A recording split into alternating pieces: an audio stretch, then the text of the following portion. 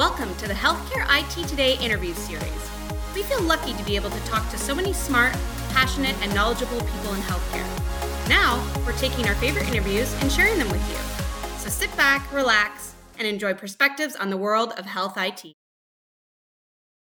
Hey everyone, I'm John Lynn, the founder and chief editor at Healthcare IT Today. We're excited to bring you another in our series of interviews with top leaders in health IT. And today's guest is Tiffany Wright. She's VP of Operations at CareMax. Welcome, Tiffany. Well, thank you for having me. Yeah, I'm excited to learn from you. You have such an amazing perspective and a passion for what you do in healthcare. But before we dive into some of that, tell us a little bit about yourself and CareMax. Well, I've been working in healthcare about 22 years. Okay. Wow, didn't ever think I would say that, right? I listened to my parents say they'd been working 20 some odd years, but I've been working in healthcare about 22 years. Been with CareMax a little over a year and a half. But throughout my stint, I've worked on the side of clinical operations. So I've worked in nursing and medical technology, and then on the other side of things for operations and managed care, for quality. Prior to my work with CareMax, I worked with UT in Memphis, Tennessee, the Health Science Center.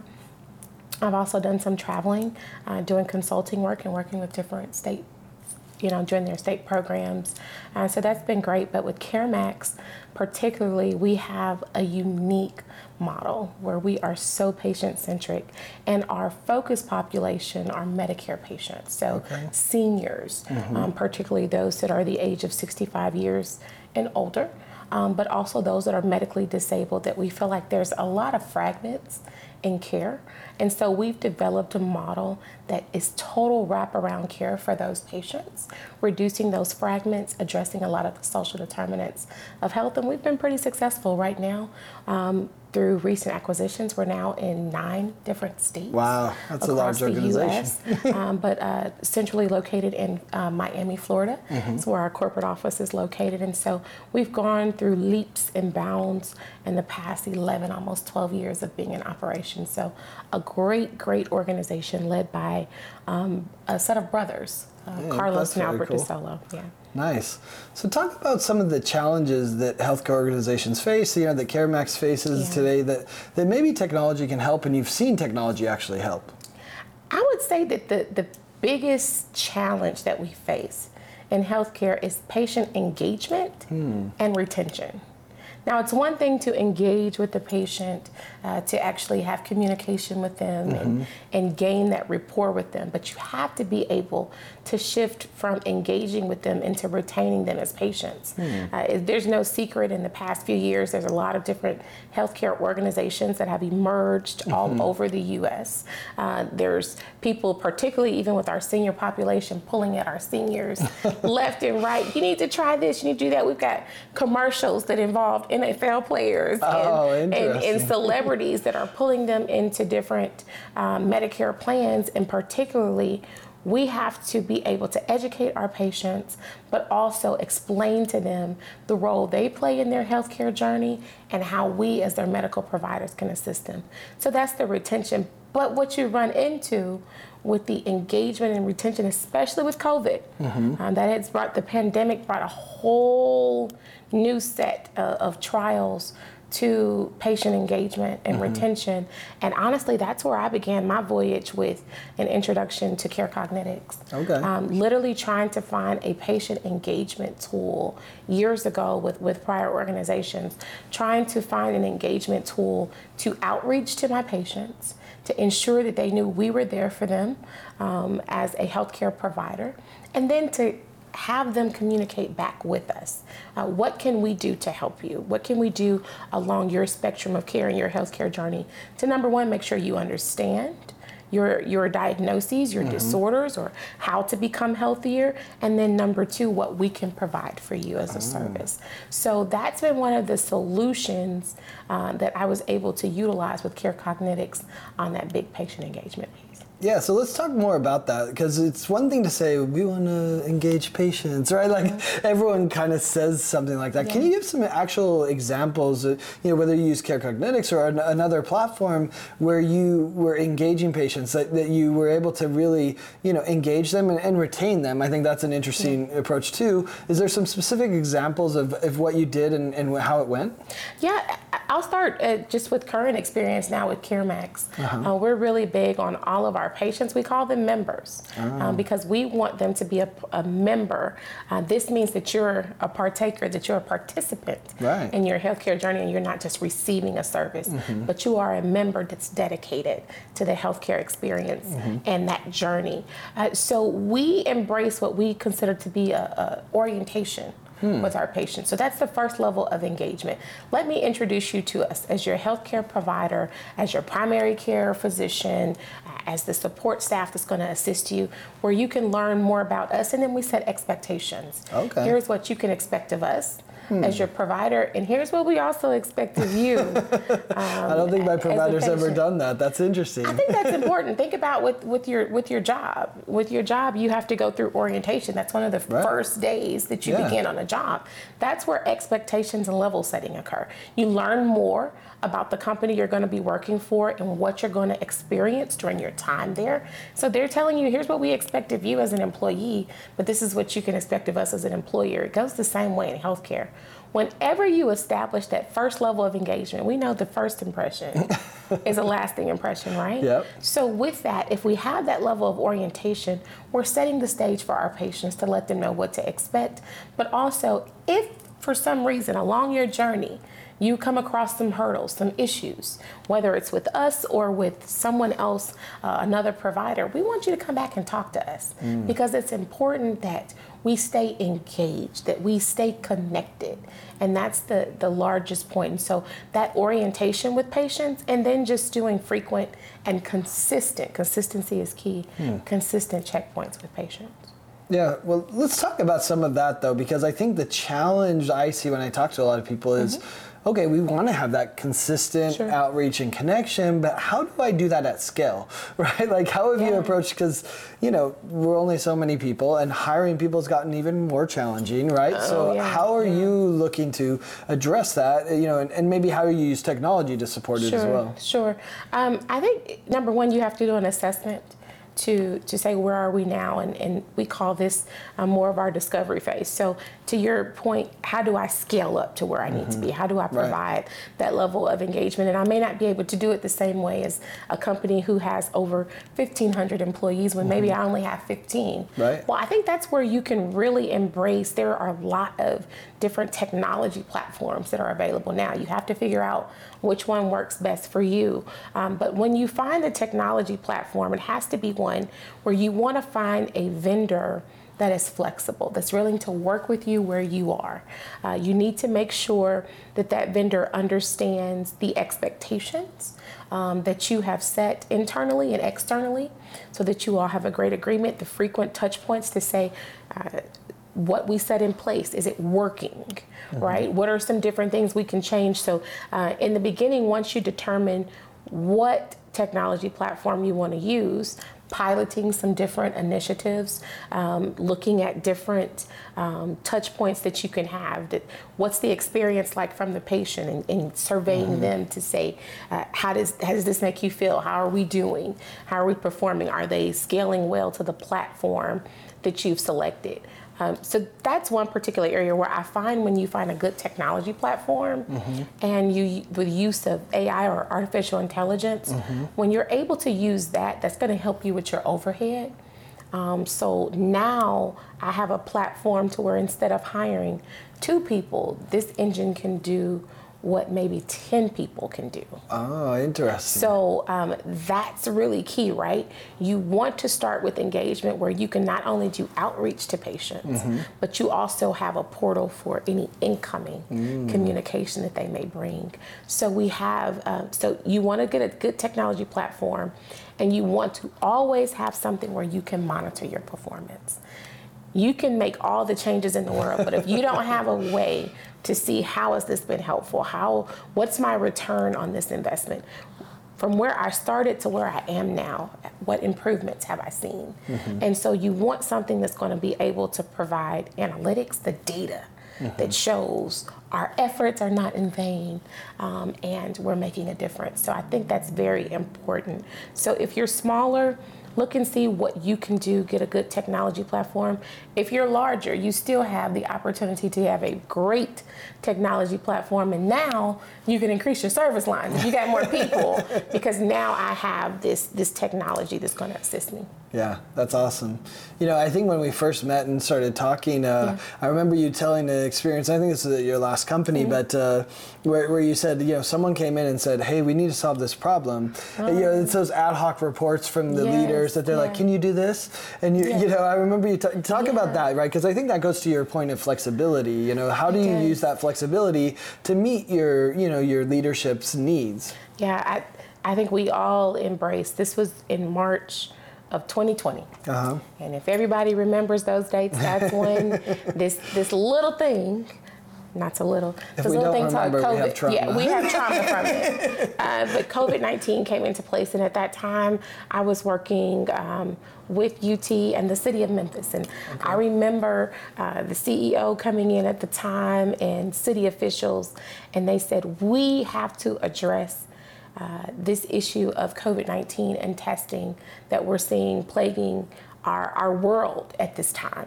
What are we going to do for Memphis? We had no model, we had no blueprint.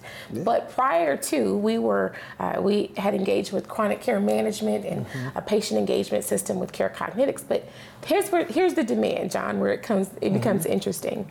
They came to us on March 16th, and they said, we need to set up a testing site in the city of Memphis. We need to be prepared to test all of the people in the city of Memphis, and we need to be able to start March 19th. 3 days, 2 days. You really got 1 day because so we all looked at each other and it's like, okay, and Tiffany and at that time Dr. David Schwartz was the chief clinician that helped to lead the efforts. He said, we want you guys to figure it out. So we put our heads together, and the first thing I said was, okay, so how are we going to be able to screen who needs to be tested and who doesn't? Right. Then they said, well, what are you going to do? How are you going to figure it out? Well, let me go with what I know. So I was able to jump on the line with Care Cognitics, and I said, I need you to help us develop a screening tool where it could be something that's what we use every day, our little smartphones, develop a link, triage the patients, decide who needs to be tested, who doesn't, get them a scheduling block. And so literally within a matter of days, all the information we had in the fingertips of the people of Memphis, and then we also had the same information at our fingertips to be able to execute a testing site. And we were able to do it all contactless.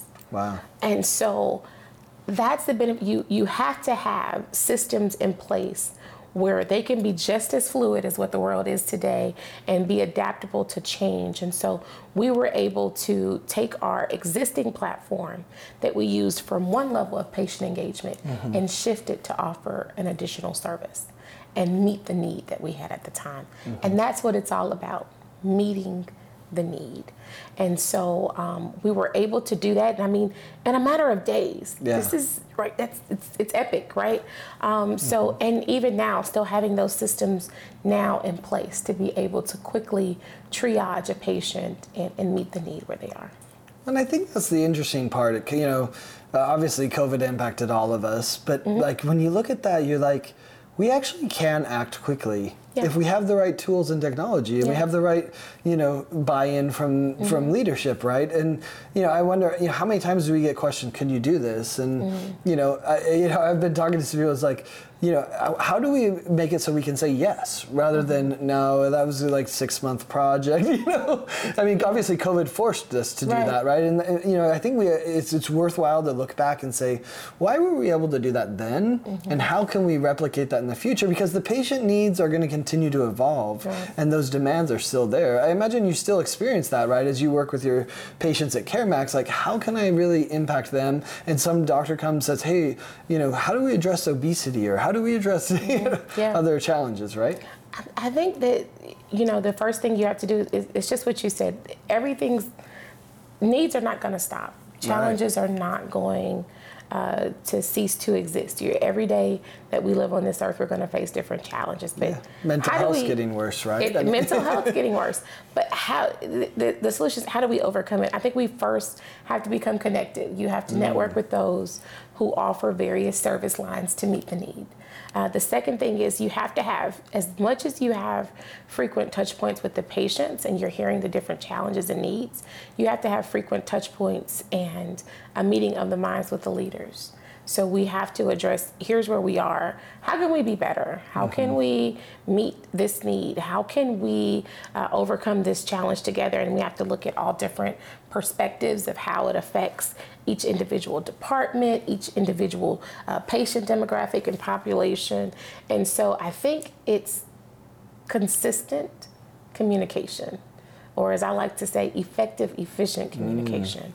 So sitting at a table with all of the different key parties. So bring your patients to the table. Have, these strategic committees in place where we're saying, what are we doing? How can we do it better? How can we meet the needs? How are we addressing the needs now? And how can we be better? So we never cease to stop improving and working towards improvement. Sure. It's always a strive for excellence. It's a strive to be better and to do better, because challenges are going to continue to come. So just the frequent touch points. So as much engagement as you have with patients, have the same level of engagement with your employees. Employees are at your front line. They're engaging with the patients the most. They're hearing the 30-minute stories that the patients have in their homes and with their families. So engagement with employees and making sure it's a collaborative effort helps really to get to the point where you need to be to overcome various challenges. Yeah. So.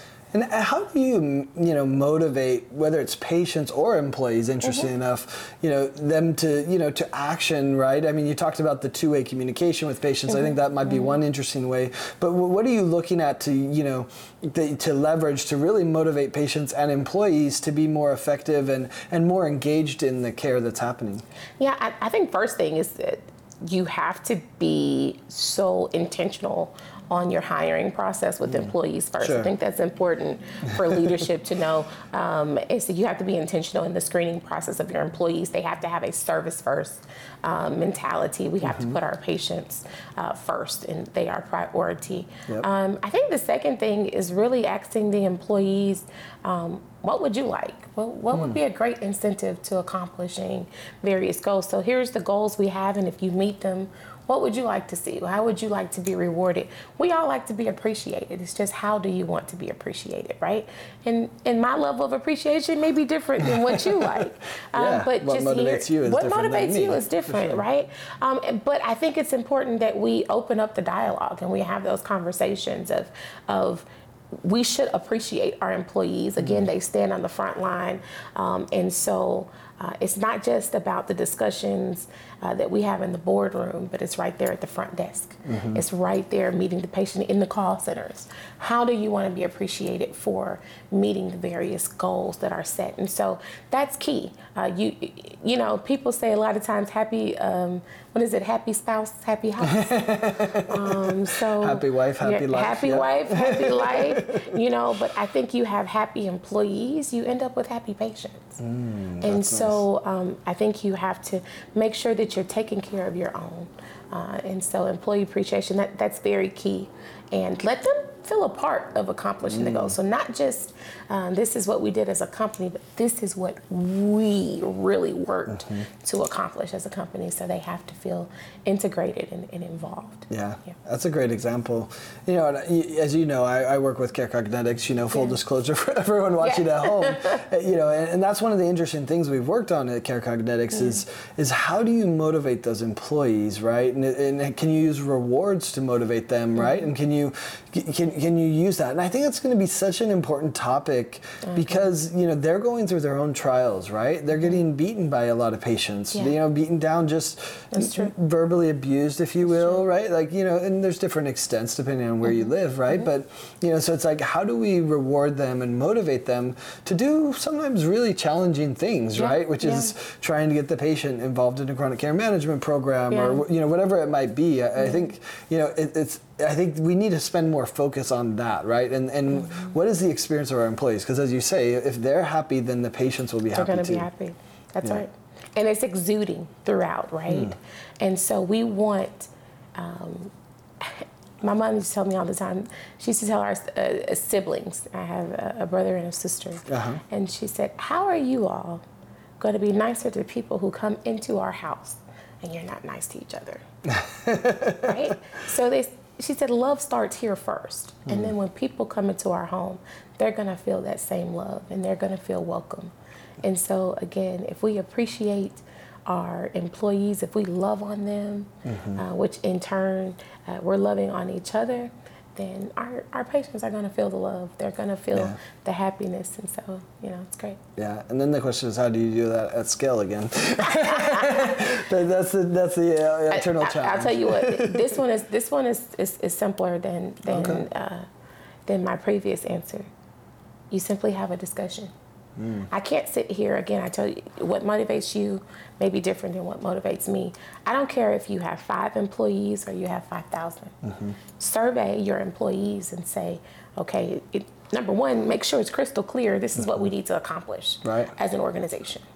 How are we going to reward ourselves if we accomplish this? So, and here it is, we can throw out ideas together at the table, because now they are going to be so much more motivated if they had input and what we will celebrate and how they will be appreciated. I guarantee you they're gonna work so hard to accomplish those goals, because we sat at the table and we figured it out. So I would say you scale it by simply bringing all your employees together, no matter how many you have, and say, what are we gonna do if we accomplish this? This is going to put us at this particular revenue position if we accomplish this, and we'll have X number of dollars for appreciation. Is that something you guys want on a paycheck, or is it something you want on a trip? Do you want me to give you a gift card to a coffee place, or do you want to go to a steakhouse, right? So, and I think the thing is that when you say, how do we scale it? Also scale your levels of appreciation. So maybe we don't hit the goal 100%, but if we don't hit it 100% at 90%, this will still be the appreciation. Right. You can still have the pizza one, but maybe you don't have the steak. So maybe you get pizza and you don't get steak. Maybe you get a gift card for coffee rather than, winning the full Keurig or something like that. So again, I just think appreciation has to start somewhere. Do something. What can you do at your level? You can just start. You can just start and you can do something. Yeah. And I think what's interesting is you talked about, using tools like CareCognitics to track, to do the outreach, but then to track and measure the results, to do that and how you're doing with patients. But, the same thing applies here, right? Like, as you were talking, I was like, yeah, but you got to track and measure the results of your employees so that you can reward them appropriately based on metrics rather than how do I feel today, or I like this person better than the other, right? So it's the same principle. It's fascinating how that same principle of engaging and motivating patients also applies to employees. That's correct. And here's the key thing that you have to know as leaders, right? Even if you don't have a CareCognitics platform, what do you have at your fingertips? What kind of tracking can you currently do with your EMR system or whatever your personnel and HR systems? What can you track? What metrics are you able to do? Maybe it's not how many patients we gain, but it's how we're able to reduce our no-show rate, right? So start with what you can currently track to look at your starting point and an ending point, and then once you accomplish different things, then you open up, yourself to different technology platforms and being able to monitor a lot more. New opportunities. Well, it's never done, as we started with in the beginning, right? So thank you so much, Tiffany. This was a lot of fun, and thanks everyone for watching and listening. If you want to find more great healthcare IT content like this, be sure to check it out at healthcareittoday.com or search for Healthcare IT Today on your favorite podcasting application. Thanks, Tiffany. Thank you so much. Thanks for having me. Bye, everyone.